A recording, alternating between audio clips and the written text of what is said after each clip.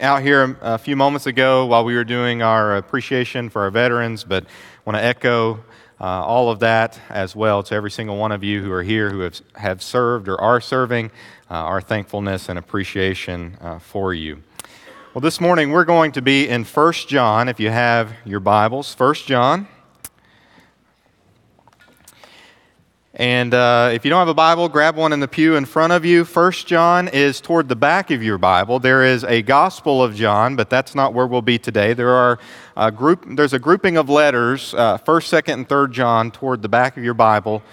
Smaller letters, and we're going to be in 1 John today. As you're turning there, I want you to think about the concept of asking questions. Asking questions, we know, is very important because that's how we learn, right? Growing up, chances are many of you asked a lot of questions. In high school and college, you were challenged and pushed to ask questions in the classroom because that's how we learn. I've mentioned from time to time, my kids ask me a lot of questions, and there are many times that I'm very flattered that they think that I know the answer to what they're asking.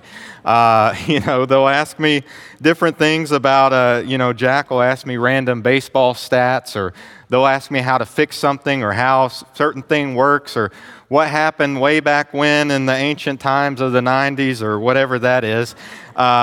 Different things like that. But oftentimes, I get humbled by the questions they ask me because I have to look at them and say, I don't know, but I'm glad you do know. And I have to say, go ask your mom who does know, or go find it out online, or I'll help them find it.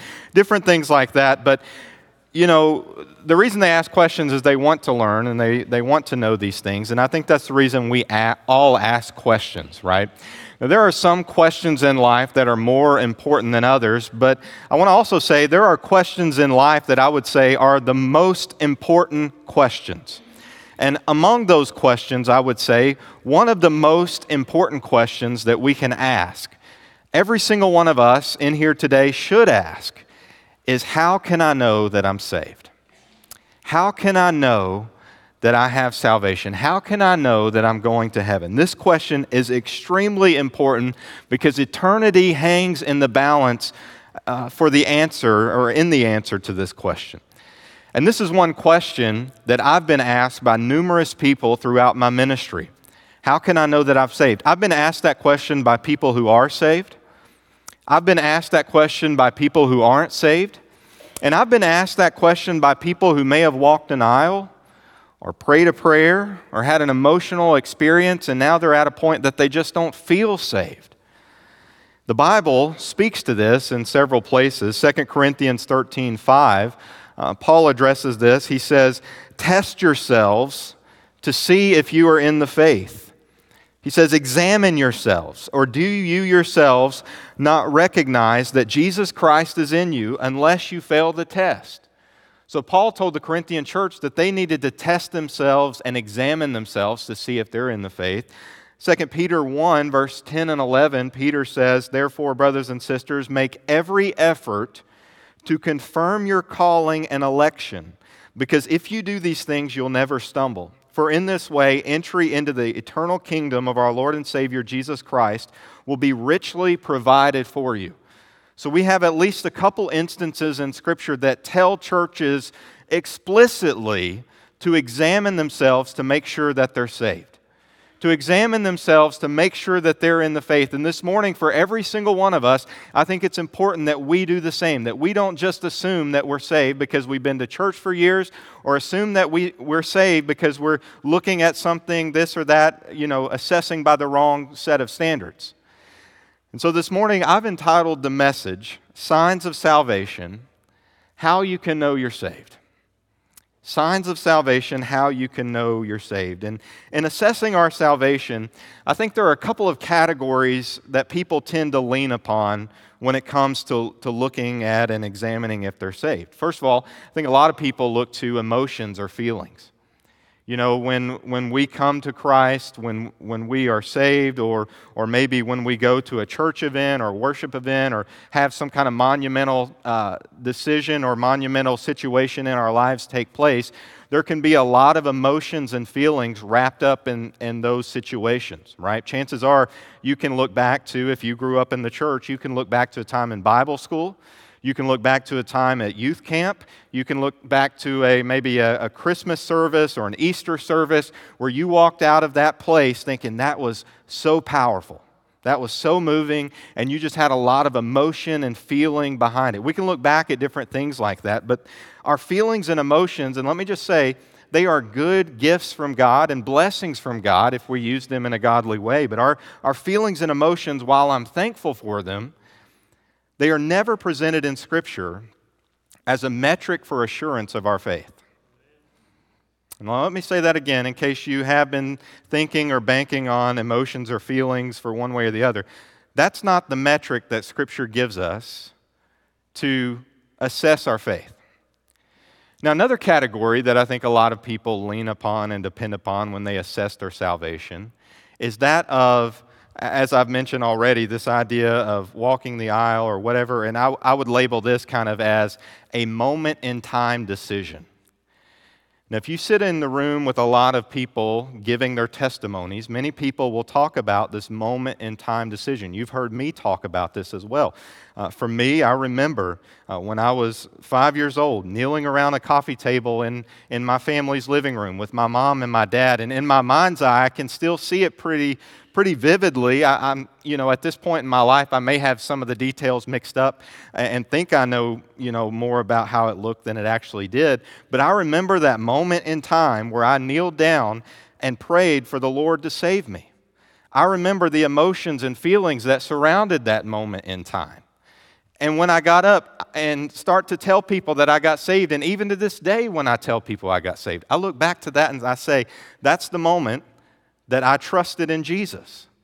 And for all of us here today, we probably look back, if you're in Christ, at a moment in time that you made a decision. But when it comes to assessing our salvation, the Bible doesn't merely instruct us to look at a moment in time decision, but to primarily assess what happened after that moment in time decision. Now again, that's not to say we don't hold on to that moment in time, but the Bible says from that point on, how we assess our salvation, how we assess if we are really in the faith is what happened after that decision. And so we're going to look at 1 John, and we're going to see some of these ways that God gives us on how we can know we're saved. And before we read a passage, I want to say a couple of things about 1 John, because the reason John, and again, he wrote the Gospel of John and multiple books of the Bible, but the reason John wrote this letter is actually found in chapter 5. So I want you to turn there first. I want you to see the reason why he wrote it. 1 John chapter 5, beginning in verse 11. Again, this is toward the end of this letter. He says, "And this is the testimony. God has given us eternal life, and this life is in His Son. The one who has the Son has life. The one who does not have the Son of God does not have life." Then look at what he says in verse 13. "I've written these things to you who believe in the name of the Son of God, so that you may know that you have eternal life." He says, I've written these things in my letter, and we're going to go back and look at some of them, so that you can have assurance, so you can have confidence that you have eternal life. And so let me just say clearly that the Bible doesn't want us to doubt our salvation. God doesn't want us to doubt our salvation. He wants us to have assurance of our salvation. But we also have to take time, in order to have that assurance, we have to take time to assess our salvation, and that's what we're going to do this morning. So let's look at 1 John chapter 1, beginning in verse 5. He writes, "This is the message we have heard from Him and declare to you. God is light, and there is absolutely no darkness in Him. If we say we have fellowship with him, and yet we walk in darkness, we are lying and are not practicing the truth. If we walk in the light as he himself is in the light, we have fellowship with one another, and the blood of Jesus, his Son, cleanses us from all sin. If we say we have no sin, we're deceiving ourselves, and the truth is not in us. If we confess our sins, he is faithful and righteous to forgive us our sins and to cleanse us from all unrighteousness.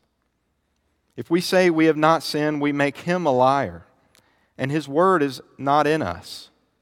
My little children, I'm writing you these things so that you may not sin.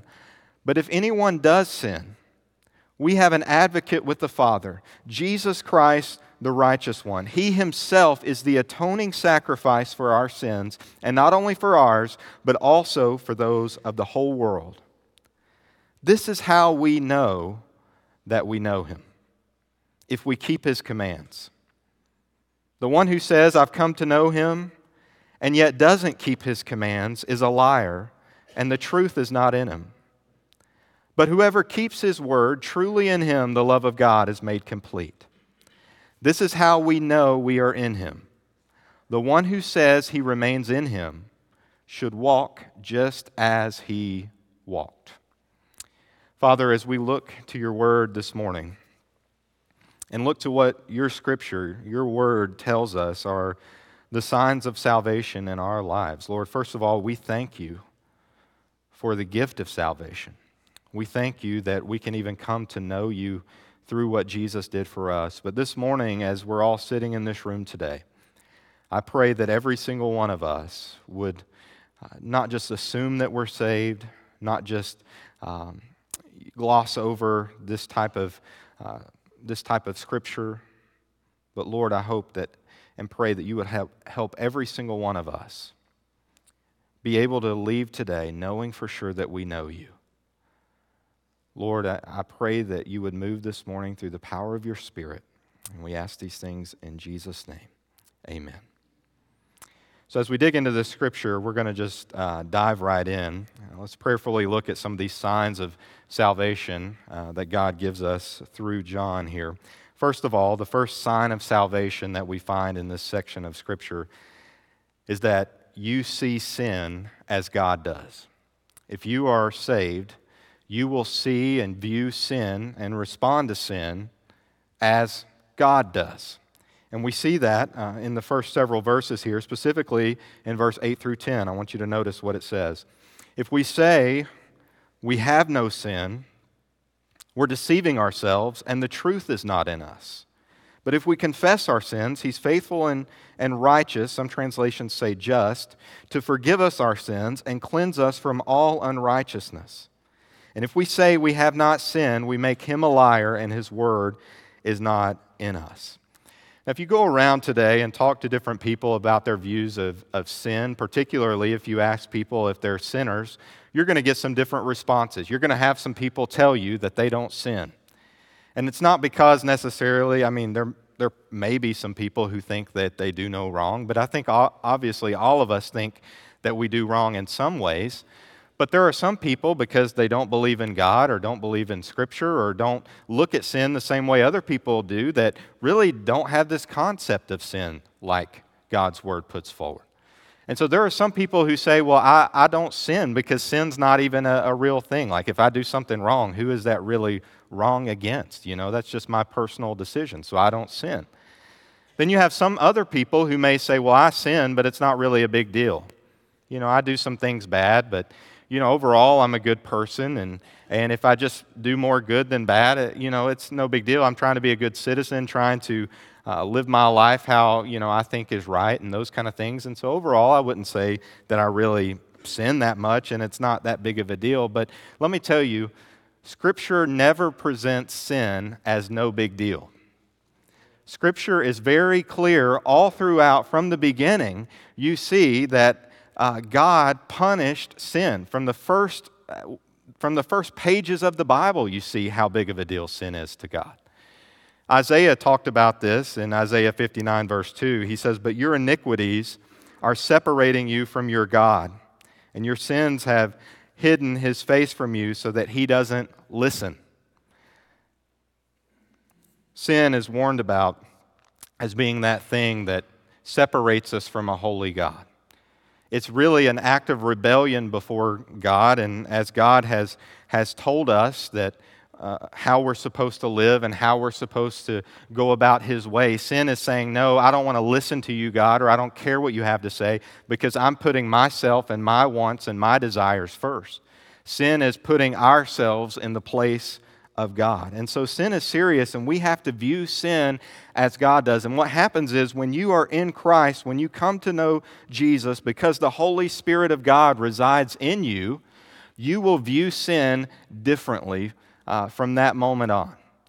I remember back in high school, I started playing guitar, and I don't play as much today as I did back then. We had a little band with our youth group that I played in at this church we attended where my dad was the pastor, and so I was really into guitar, and I spent a lot of time looking up stuff on the internet on how to play, and I taught myself how to do a lot of chords and things like that, and we would play different songs. But one thing I noticed is when I started playing guitar, I began viewing the guitar and people who played the guitar differently than I did before.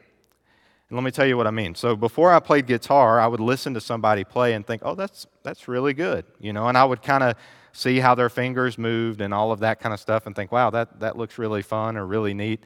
But then once I started playing guitar, I began not just to listen to it played, I began to watch and try to notice what chords they were playing.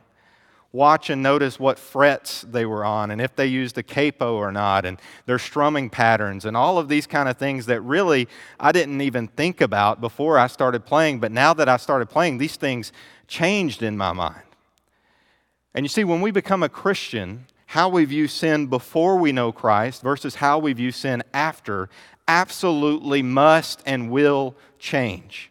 When we see sin as God does, we no longer want to continue in it. But when we sin, the Bible tells us, verse 9, if we confess our sins, He's faithful and righteous to forgive us our sins and cleanse us from all unrighteousness. When we see sin in our lives as Christians, we're going to repent and turn from those things and want to follow God. This morning, as you think about your life, be honest with yourself. Assess yourself honestly this morning. How do you view your sin?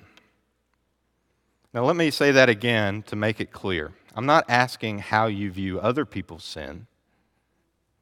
How do you view your sin? Again, if you say you have no sin, the Bible is clear that you're calling God a liar. So we all have to admit that we have sin. So how do you view your sin this morning? How have you been viewing your sin? Have you been thinking it's no big deal or that God just doesn't care about it? Or do you actually view your sin in a similar way as God does, wanting to repent of that and turn from that because you see it as being wicked and wrong before a holy God? The Bible says if we're in Christ, we're going to view our sin in that way, but if we're not viewing our sin in that way, if we're not thinking about it and seeing it as God does, we have to ask ourselves, are we really in Christ? Because if we have the Spirit of God within us, we're going to see sin in this way. But there's a second sign here that John gives us. I want you to look at verse 1 and verse 2 of chapter 2. He says, "My little children, I'm writing you these things so that you may not sin." Again, we're striving to live the life God calls us to. But if anyone does sin, we have an advocate with the Father, Jesus Christ, the righteous one. He Himself is the atoning sacrifice for our sins, and not only for ours, but also for those of the whole world.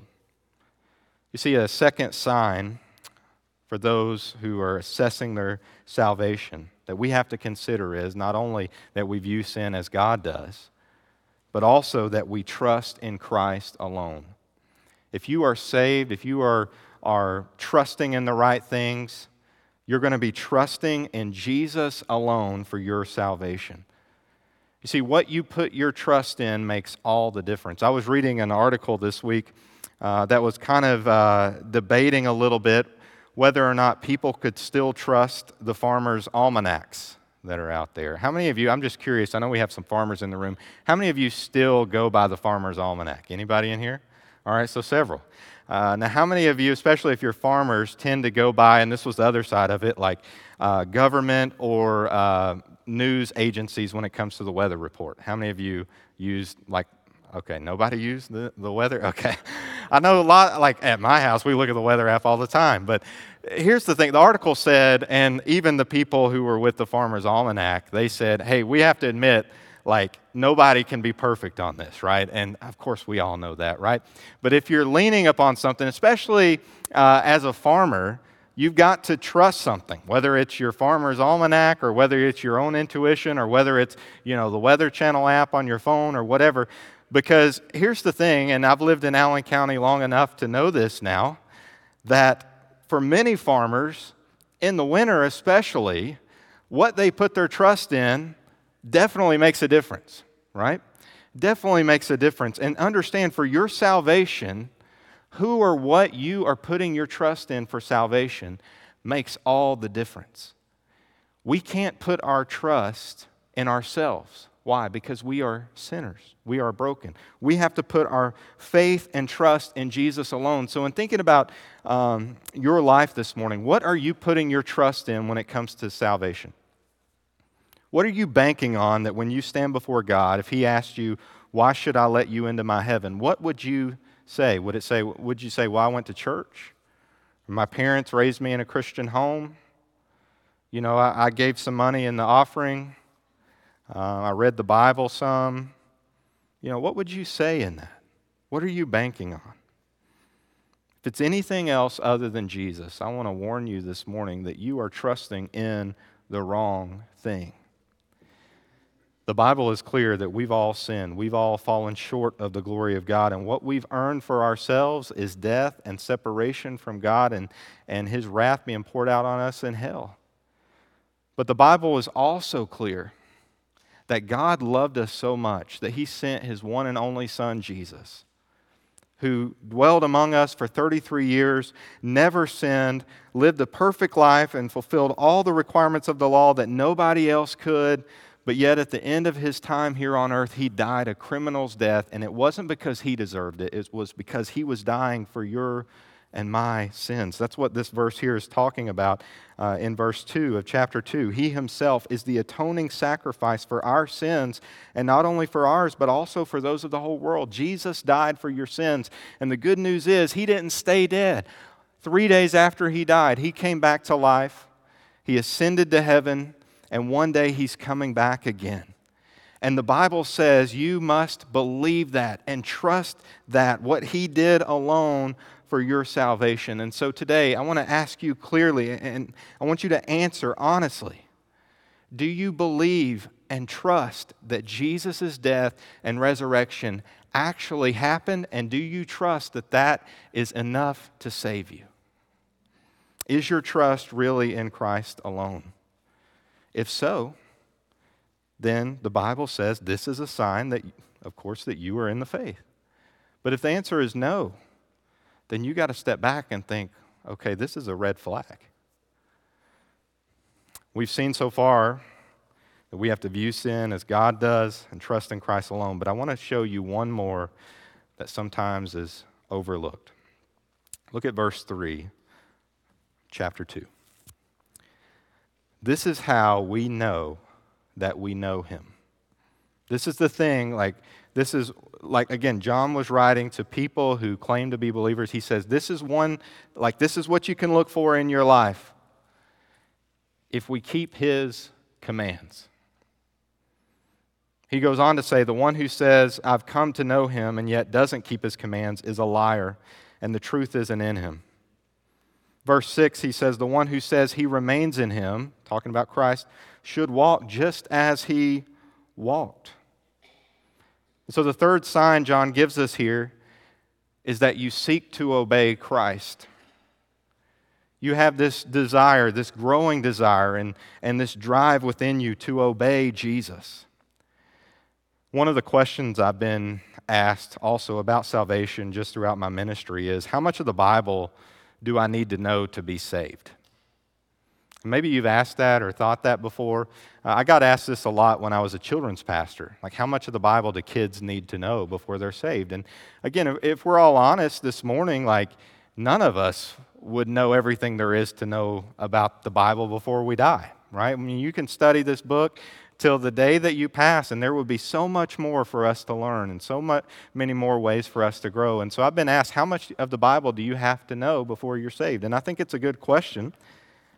I would say the answer to that is you don't have to know it all initially, right? You don't have to know it because there is no real way to know everything. But you do have to know some essentials. You have to know the gospel. You have to know what Jesus did for you. I mean, think about those New Testament Christians who were coming to the faith. Many of them were Gentiles, unfamiliar with a lot of the Old Testament. All they knew was what Jesus said and what he did for them. And they were getting saved and wanting to follow Jesus, and they were figuring it out along the way. But here's the difference. Between those who are in Christ and those who aren't. Those who are in Christ, as they are learning and growing after that moment in time decision, let's say 5, 10 years down the road, they're reading their Bibles and they see what it says and they see that it demands a life change. They submit themselves to what God's Word says because they love Jesus and want to follow Him. And they're saying, I've submitted my life to Him, and so I want to do what this says. But those who are not in the faith, even if they claim to have a moment in time decision or moment in time feeling or whatever, 5, 10 years down the road, reading their Bible and say, I'm not going to do that, or, I really don't know about all this, and they're not submitting themselves to the Word of God. And I mentioned this recently, but, Jesus talked about these kind of hearts with the parable of the sower and the different types of soil. And he said some people will look like they're in the faith, and then as time goes on, they will seem to walk away. You see, if we see sin in the same way Jesus does, in the same way God does, we're going to seek to obey Him. If we realize and believe the price that Jesus paid for our sin, we're going to seek to obey Him. If we love the Lord and trust that He knows what's best for us and that His Word is truth, we're going to seek to obey Him. And so in thinking about your own life, this is one area that I think sometimes that people who claim to be Christians fail to assess. Do you have a growing desire to obey Jesus? Do you seek to obey Him in the decisions that you make? Again, I'm not saying that we're perfect. We're not going to do everything perfectly because we're still learning and growing, but along the timeline, we should be growing more and more to look like Christ. And so as you look back over your life, or you look back, from as far back as you can remember, can you say today that your goal, that your desire is to follow and obey Jesus? Now, God's Word has clearly shown us some signs that we cannot ignore.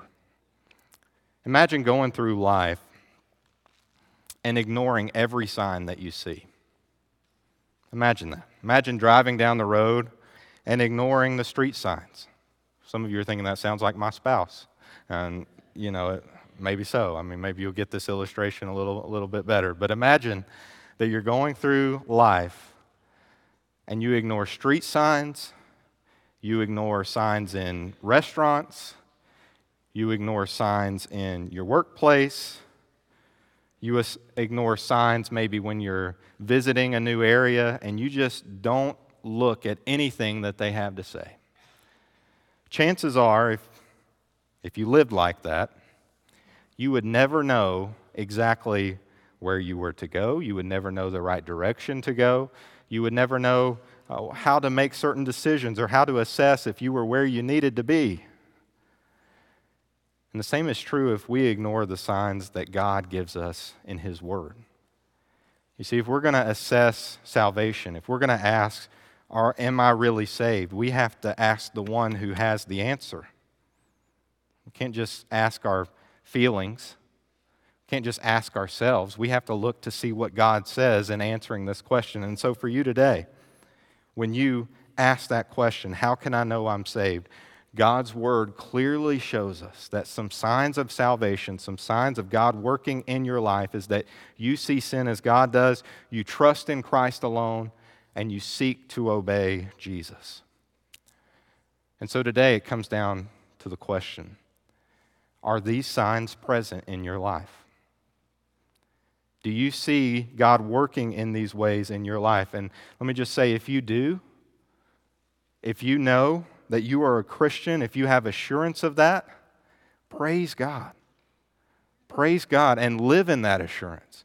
Know that Jesus saved you because it's not about you, it's all about Him. It's all about what He's done. Hold on to that. Live in that. But if your answer is, no, I don't see these signs in my life, or even if your answer is, well, I think I might, but I'm not sure, then let me say, talk to someone before you leave today. I would love to talk to you. Maybe you can come forward, or I can meet with you after church. One of our pastors here on staff would love to talk to you. Your Sunday school leader, godly family member, friend here in this room would love to talk to you more about what it means to really be a Christian. But listen, we have the opportunity today for every single one of us to walk out of this room and know for sure that we know Jesus. We have the opportunity today to do that. You can know for sure that you're saved. And so if there's any question about that, get that settled this morning. I want you to look back or listen one more time to 1 John chapter 5, verse 11 through 13. Again, this is where assurance is found. This is how we can know. The Bible tells us, and this is the testimony. God has given us eternal life, and this life is in His Son. The one who has the Son, that's talking about Jesus, has life. The one who does not have the Son of God does not have life. I have written these things to you who believe in the name of the Son of God, so that you may know that you have eternal life. This morning, do you know that? Do you know for sure that you have eternal life? If not, today's the day of salvation. Father, we thank you for your word. We thank you that we can have assurance of our faith because it's not in ourselves, it's in Jesus. Lord, I pray for maybe somebody here this morning who does not have that assurance, who needs assurance. I pray that you will help them talk to someone. I pray that you would help them get that assurance before they leave today. Lord, we thank you for your word. We ask all these things in Jesus' name. Amen.